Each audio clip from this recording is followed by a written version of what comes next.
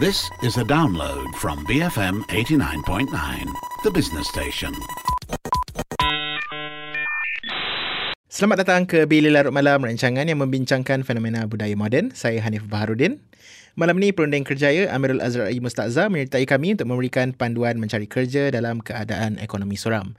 Anda boleh berinteraksi dengan rancangan ini melalui Twitter di @BFM Radio sekiranya anda mempunyai sebarang pandangan yang anda ingin kongsikan bersama kami. Anda juga boleh like page kami di Facebook, cari BFM Bicara untuk mendapatkan perkembangan terkini daripada kami.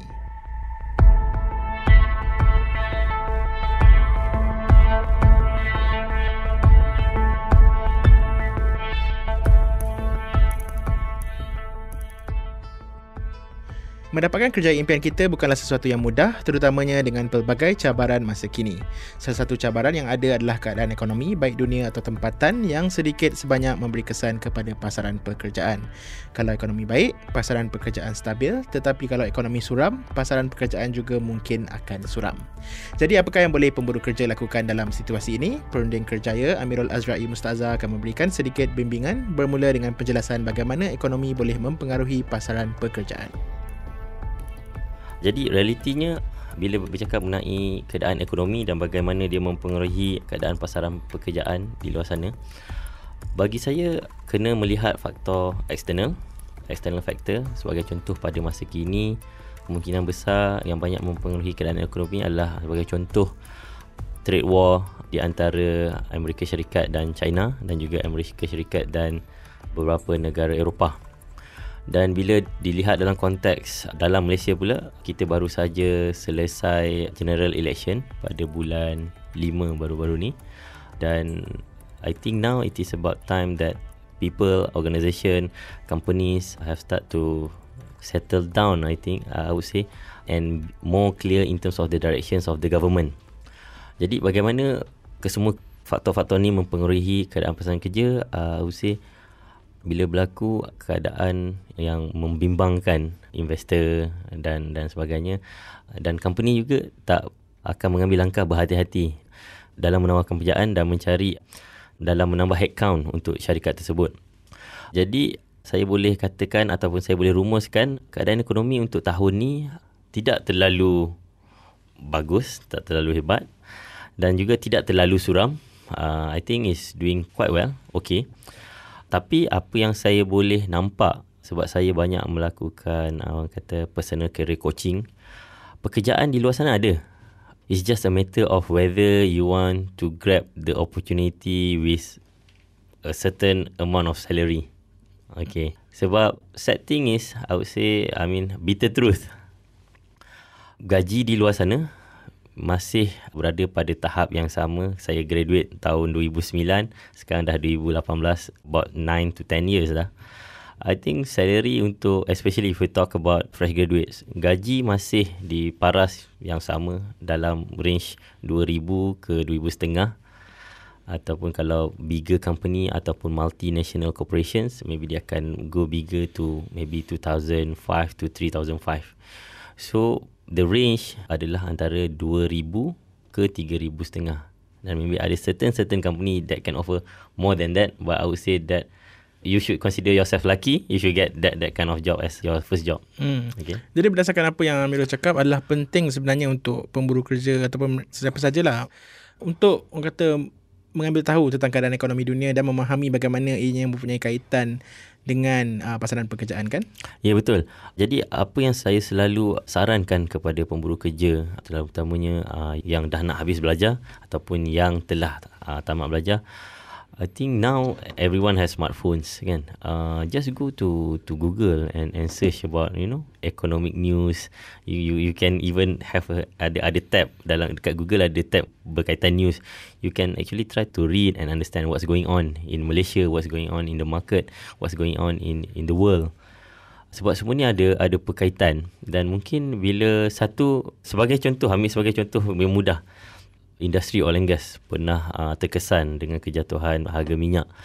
Jadi bila graduan-graduan yang mempunyai kelulusan berkaitan dengan oil and gas ingin mencuburi industri ni, saya akan selalu katakan, cuba cari satu lagi industri yang mereka boleh cuburi. Sebab you know that in the industry is not doing well. People who are in the industry pun kena lay off, kena retrench, being offered VSS, MSS, all those. You yang fresh nak masuk in the industry yang tengah sakit, I think dia akan membuatkan proses memburu kerja tu jadi payah. Jadi always understand what's going on in the market, and then try to have alternative industry that you can venture into, and later on once the industry dah pulih, baru you consider join. Ya, kena memang kena sentiasa peka lah kan. You kena sentiasa peka dan kena ada a bit of strategic way of hunting for jobs lah. Dan selain daripada ekonomi, pasaran pekerja juga kadang-kadang ianya juga bergantung kepada faktor-faktor lain juga, seperti macam supply and demand kan. Kadang-kadang orang sebut oversaturation of like macam pasaran kan. Lepas tu ada juga kemajuan teknologi yang sedikit sebanyak macam benda ni mungkin belum lagi berlaku secara mendadak, tapi orang kata ancaman automation kan, dan bagaimana mungkin ianya akan memberikan satu risiko kepada banyak pekerjaan pada masa akan datang. Lepas tu keadaan politik semasa juga, dan pelbagai macam lagi faktor-faktor lah kan. Jadi apa yang saya nak tanya Amirul adalah, adakah terdapat pekerjaan-pekerjaan yang akan sentiasa selamat daripada risiko-risiko sebegini?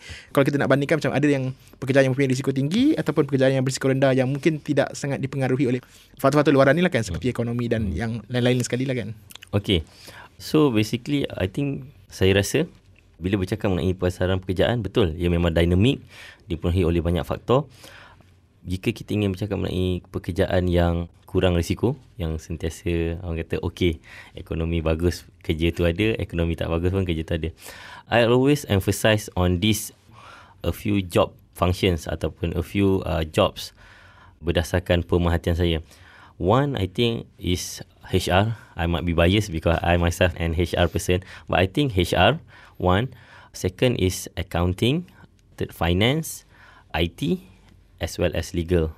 I might be biased again because I'm married to a legal person. My wife is a in-house legal. So, but these 5 functions, accounting and finance maybe can be one lah, considered as one. So 4 lah. HR, accounting, finance, legal, IT. Dalam keadaan ekonomi yang bagus, you need these people to further support the growth of the company, organisation strategically. You need to think how to further, macam HR, you need to make sure that the talents to bring the company to the next growth is there. Talent pipelining, apa semua. Okay.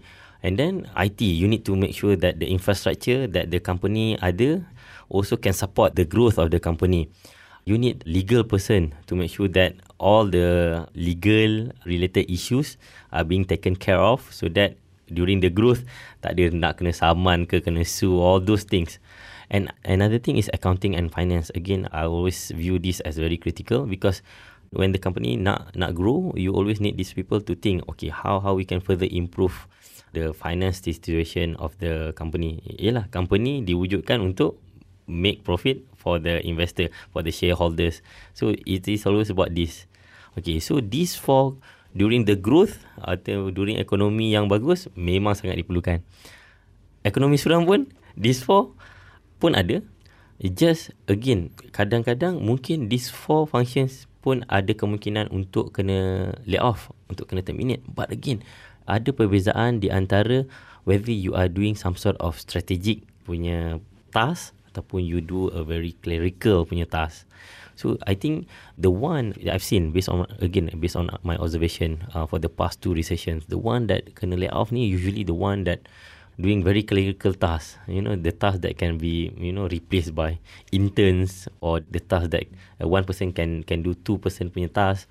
So that kind of task. So again, during recession, these 4 functions I believe are badly needed or still needed, because this is the one that can help to make sure that the company can survive during the downturn, and once the economy has picked up again, they can again support the growth of the company.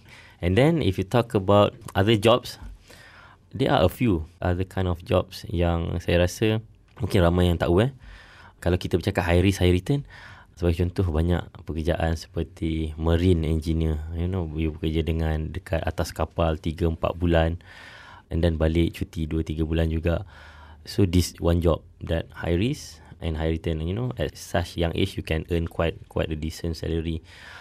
Pilot is another one of it. But again, you cakap tadi pasal supply and demand. There is one time I think there's a huge supply of pilot graduated in Malaysia that not much of airlines company can accommodate that. But now I think they are doing quite good.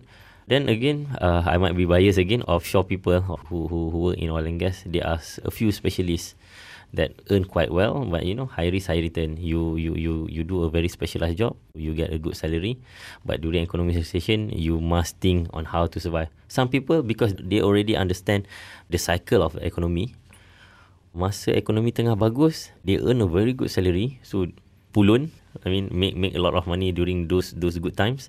So during bad times, when they are being let off, they survive using whatever they have earning during the good times. Okay, macam kita bercakap tadi, contoh yang baru Amirul cakap tu adalah tentang macam keadaan ekonomi sendiri, di mana ianya kata sentiasa berubah, tapi pada masa sama ianya bukanlah kata berubah secara mendadak pada suatu masa kan. Jadi kepada pemburu kerja di luar sana yang ingin mempersiapkan diri mereka untuk menghadapi perkara ini, berapa awal mereka perlu anticipate keadaan ekonomi dunia ataupun keadaan pasaran pekerjaan di luar sana kan? Okay, I think I would like to emphasize this because again, in many of my personal coaching session or when I give free advice to people, saya akan bercakap the needs of people to be agile and to adapt. These two characteristics are, I think, among the important things that people need to have, because pasaran pekerjaan memang, kalau cerita 10 tahun lepas dengan sekarang, memang dah banyak berubah. You never know what will happen in the next 10 years. So, you punya kebolehan untuk belajar benda baru, you punya kebolehan untuk adapt to the new way of doing things, you punya kebolehan untuk perhaps acquire new skills, perhaps language skills or computer skills or software skills or sometimes tools that you are using in your working life that can further help you to be seen as someone competent. I can give you a simple example. As an HR, never that I imagine that I need to play a lot with data. So when you need to play a lot with data, you need to be good at Excel. Excel is something that nobody tell me that in your working life you will be using a lot of Excel and you need to be good in Excel. So if you tak belajar Excel ni, sama ada masa universiti ataupun masa tengah bekerja, you belajar dengan your working colleagues yang lebih bagus penggunaan Excel dia, then you akan tertinggal lah. Then sooner or later you akan being drift out. Dan bila hit je recession, you will be the first one to go. And also if I may add, we talk about industry revolution 4.0. People are very scared about it. Orang takut, kata semua benda akan automate and this thing will replace people. Actually no. When you have all of this, apa yang berubah adalah the skill set needed to perform certain jobs. Certain jobs akan bertukar menjadi kepada that, okay, this is the system. You need to be the owner of the system. You must know how to use the system. That's how it change. Sebagai contoh HR payroll akan sentiasa ada, tapi ada je payroll system to further help improve the efficiency. But people who use the system is always akan ada untuk menguruskan sistem tu untuk kan? menguruskan sistem. So it's a different skill set. Benda ni yang orang kena faham. Come whatever technology, I think people will still be needed to operate, because we human, we are brilliant. We are the one who can make decision, because you cannot replace robot to make certain decision for you. Sometimes you need to use your, orang kata, gerak hati, and with the data, with the support of data to make certain decision.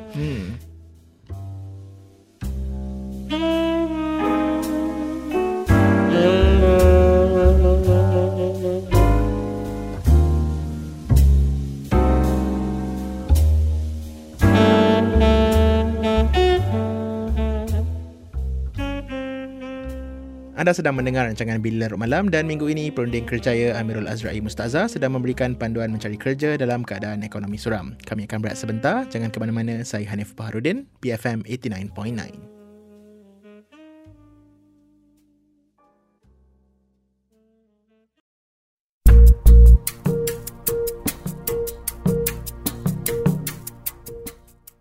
BFM 89.9, anda sedang mendengar rancangan Bila Larut Malam bersama saya, Hanif Baharudin. Kami sedang membincangkan topik memburu kerjaya dalam keadaan ekonomi suram bersama dengan Perunding Kerjaya Amirul Azrai Mustazah. Sebentar tadi, Amirul telah kongsikan beberapa industri pekerjaan yang berisiko rendah dan tidak terkesan sangat dengan keadaan ekonomi dunia dan negara. Sekarang, Amirul akan menjawab persoalan sama ada persiapan untuk menghadapi pasaran pekerjaan itu perlu dilakukan seawal memilih kursus yang ingin dipelajari di peringkat universiti. Okey, bercakap tentang topik ni, ianya mengingatkan saya kepada zaman sebelum saya apply course ke universiti lepas SPM.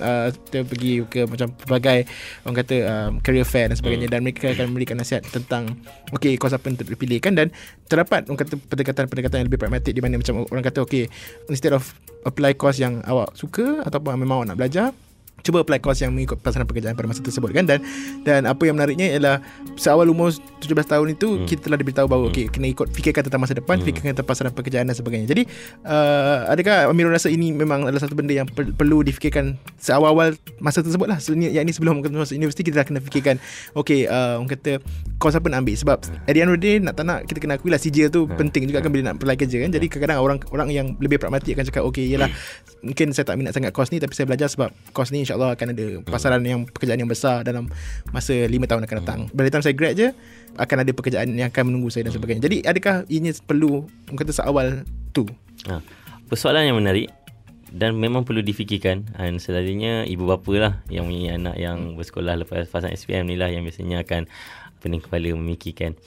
Jadi saya rasa memang perlu fikir seawal itu, tapi tidak, ini pandangan saya, pandangan peribadi saya, tidak perlu terlalu spesifik menjurus kepada mana-mana course yang again, if you take that risk, if something bad happens, and then you must willing to swallow the risk.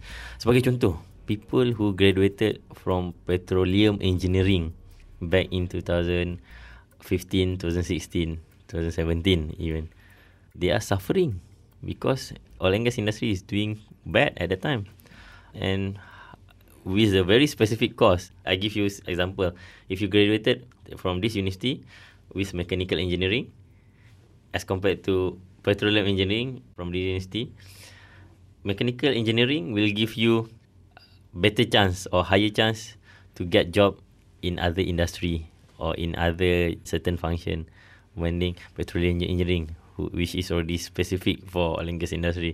So the challenge will be greater for these people if they graduated during the downturn. So dalam menentukan bidang apa yang ingin dipelajari, I would say that choose a few.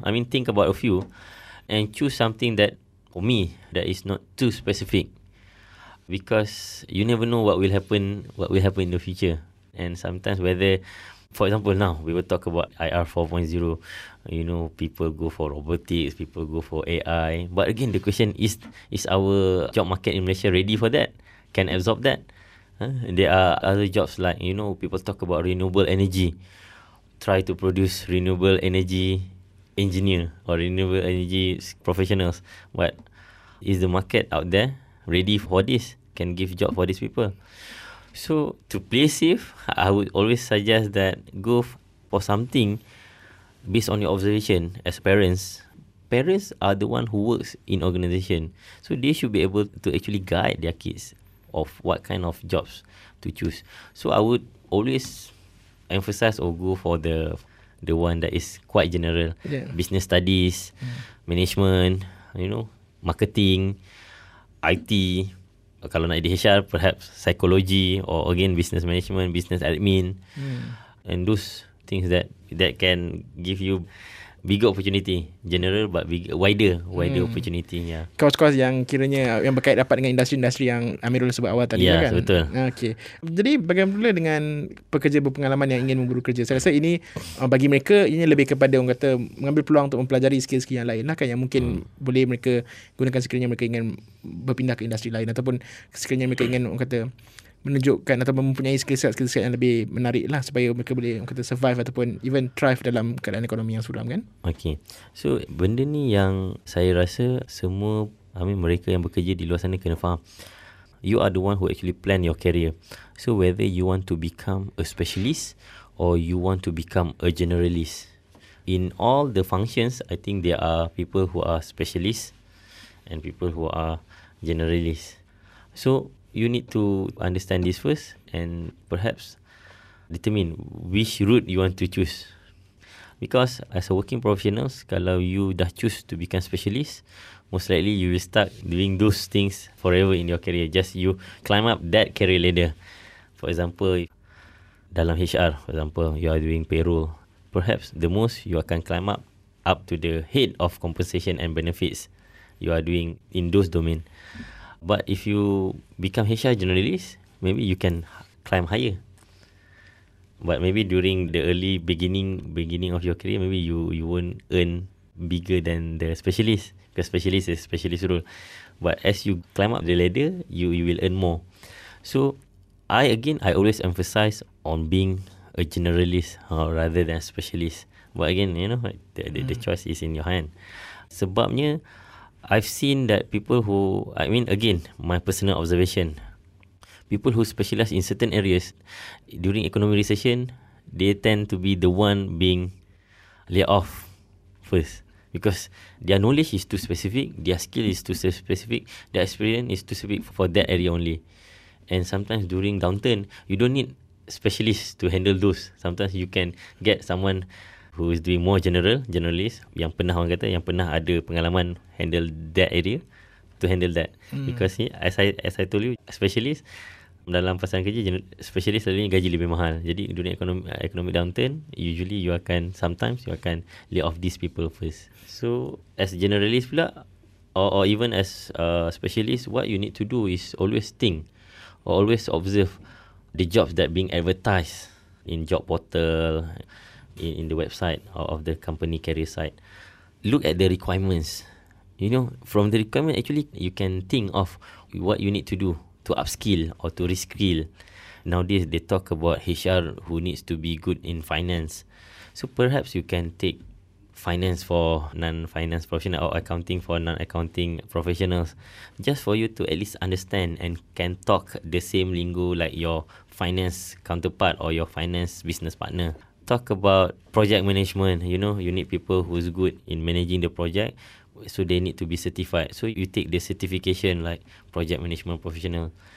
So those things that you can do to actually enhance your value, taking extra courses, taking further degree and masters or MBA, and always take courses that can keep you relevant to the market. Okay, Amirul banyak melakukan orang kata personal coaching kepada mereka yang ingin mendapatkan pekerjaan, dan apa yang kita bincangkan hari ini bersifat pragmatik, di mana kita mematikan orang kata pasaran pekerjaan dan kita cuba untuk survive dan mengikut rentak pasaran pekerjaan. Betul. Terdapat ramai orang di luar sana yang saya rasa mempunyai impian dan orang kata cita-cita mereka sendiri untuk melakukan sesetengah pekerjaan kan. Mereka mungkin nak jadi engineer, nak jadi pilot dan sebagainya, dan mungkin memilih orang kata jalan ni mungkin sedikit sebanyak kadang-kadang membuatkan mereka rasa demotivated sikit lah kadang-kadang, sebab saya bukannya suka sangat pun nak belajar HR, tapi sebabkan pasaran orang kata memerlukan HR, saya rasa saya perlu orang kata just go with it lah kan. Jadi apakah yang biasanya Amirul nasihatkan kepada mereka yang terpaksa melalui fasa sebeginilah, di mana mereka perlu melepaskan impian peribadi mereka untuk kata melakukan pekerjaan yang lebih bersifat pragmatik dan boleh diguna pakai dalam dunia yang mungkin agak mencabar lah kan.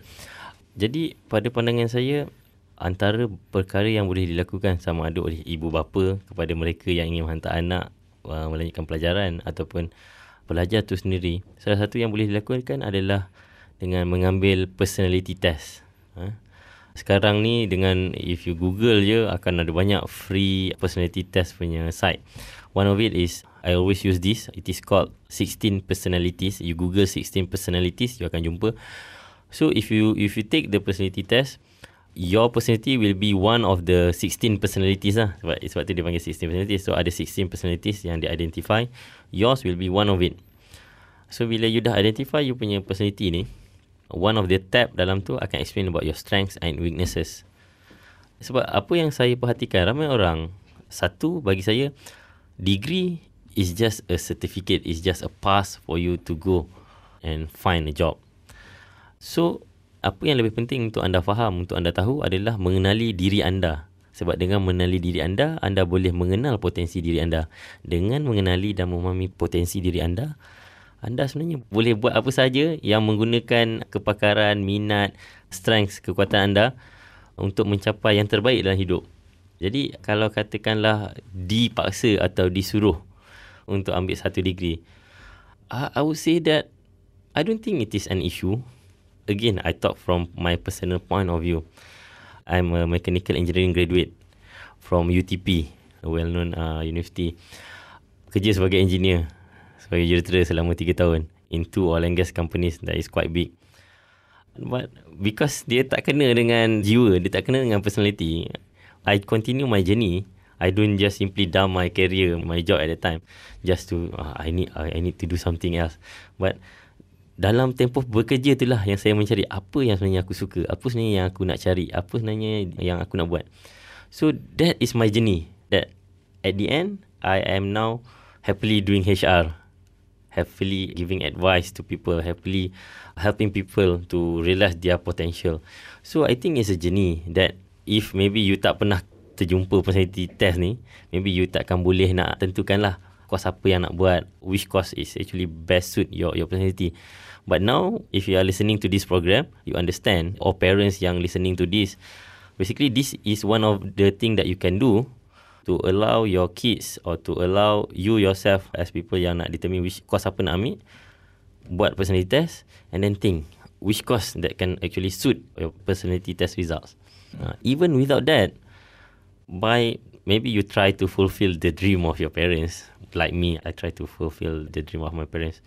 What I can say, I've been there, I've done that, and at least I've tried, and I think I succeed as an engineer. But I don't really like it, so that's why I changed. Somehow, I think it provides a lot more perspective to me now that I work as an HR. So you must always think there's always a positive to everything. So you must think that way. Okay. Alright. Bagaimanakah ataupun apakah yang boleh pemburu kerja lakukan untuk orang kata meneliti keadaan pasaran pekerja di luar sana? Dan maksud soalan ini adalah macam mana mereka boleh buat orang kata kajian dari segi adakah terdapat saluran-saluran yang mereka boleh baca ataupun apakah yang mereka boleh perhatikan selain daripada mengetahui tentang orang kata keadaan ekonomi dunia? Apakah benda lain yang mereka boleh lakukan untuk memastikan mereka sentiasa kekal aware lah dengan apa yang berlaku di luar sana, baik dari segi ekonomi ataupun pasaran pekerjaan? Okay, bagi saya even now, apa yang saya buat adalah memang kena banyakkan membaca. You kena banyak membacakan, for example, surat khabar, majalah, dan maybe you can Google benda-benda baik yang berkaitan dengan keadaan semasa, current news. Sebab dengan melakukan banyak pembacaan, your general knowledge will increase. You will have that confidence, and you will better equip yourself with the current issues, so that you know, tengah ada masalah ekonomi ni, tengah ada ni, tengah ada tu. At least you know, I mean, how to maybe which industry to go, which industry not to really push for now. Jadi kalau tanya saya di mana untuk buat research ni, I would say surat khabar, baca bahagian news, majalah-majalah yang berkaitan dengan subjek yang you nak fahamkan, ataupun buku-buku berkaitan that can further support your research, as well as Google. Yeah. So do this sebab dia akan sangat-sangat membantu. Sebab saya nak emphasize pentingnya membaca ni, sebab it will keep you on top of your game.